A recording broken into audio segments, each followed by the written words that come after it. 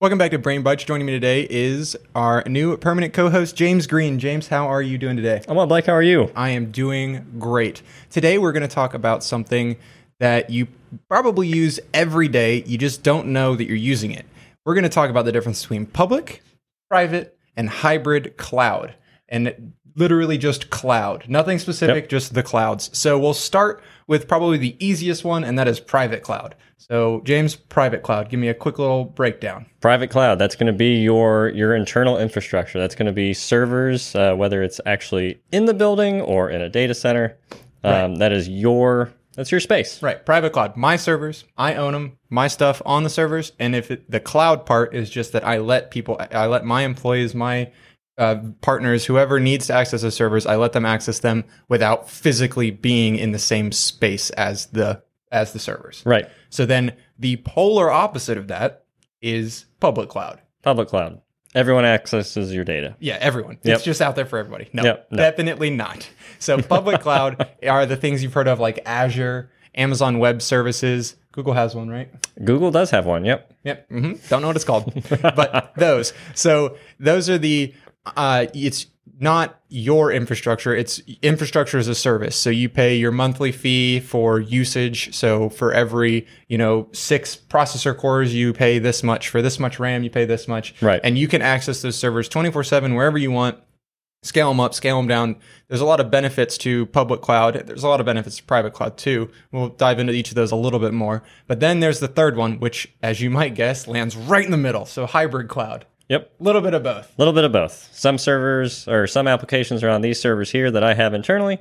Some of my applications are over here in the public cloud. Exactly. So we'll dig into a little bit of the benefits, the downsides of each. So public cloud.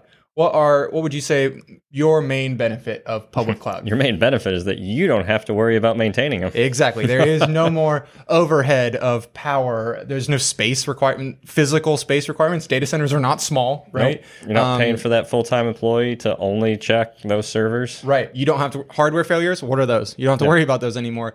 Downside? Downside is that you have a little, I'm going to say less control of your data, but that's not necessarily a bad thing. It just means like, okay, is my data in this data center that they own, or this data center that they own, or this data center? And where that really kind of comes into play is, especially if you are a foreign company, you want to make sure that you're falling under your data classifications, your GDPRs. Yeah, and all of the major players in public cloud, they definitely have guarantees that your data won't leave XYZ. If you're fine with your data being global, you can select the offering where your data is global. It can be in Ireland, it can be in the United States, it can be anywhere. But for us, in anything we do in Azure, we don't let it leave the Eastern Seaboard. So we stay in the we stay on the East Coast, and then if we do any sort of replication, we might send it to the West Coast for backup. Right. But yeah, you don't really have, there might be something where, hey, we're doing planned maintenance. All of Azure is going down for X time, or Amazon Web Services is not going to be available at 2 a.m. tonight. Well, you don't really have a choice in that because it's not your server. So if they need to swap it out, they swap it out.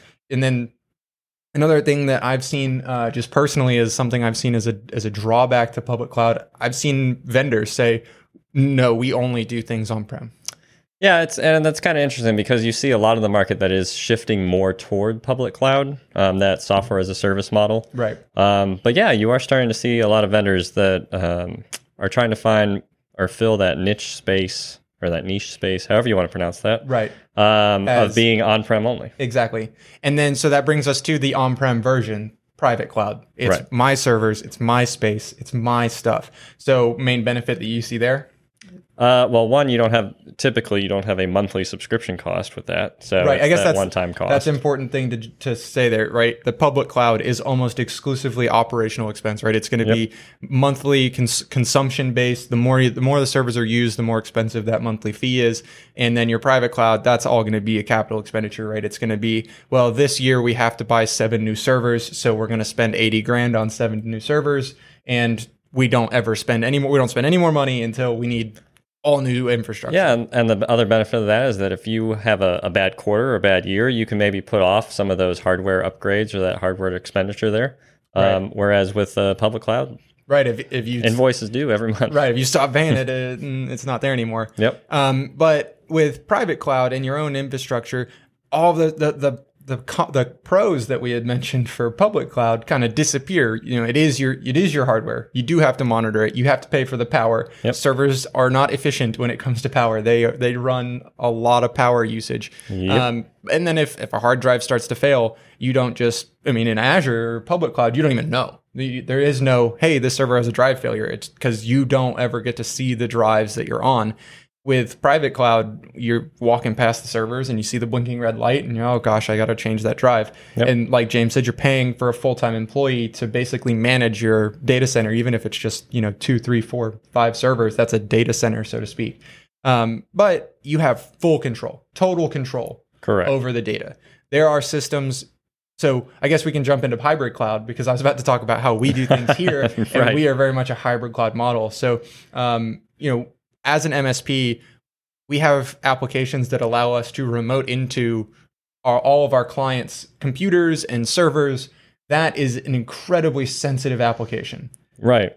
So we don't want that hosted publicly in a public cloud situation. The company we use has a public cloud offering where it's their cloud that you just connect to. It's very efficient. It's very fast, and it's that monthly operating expense.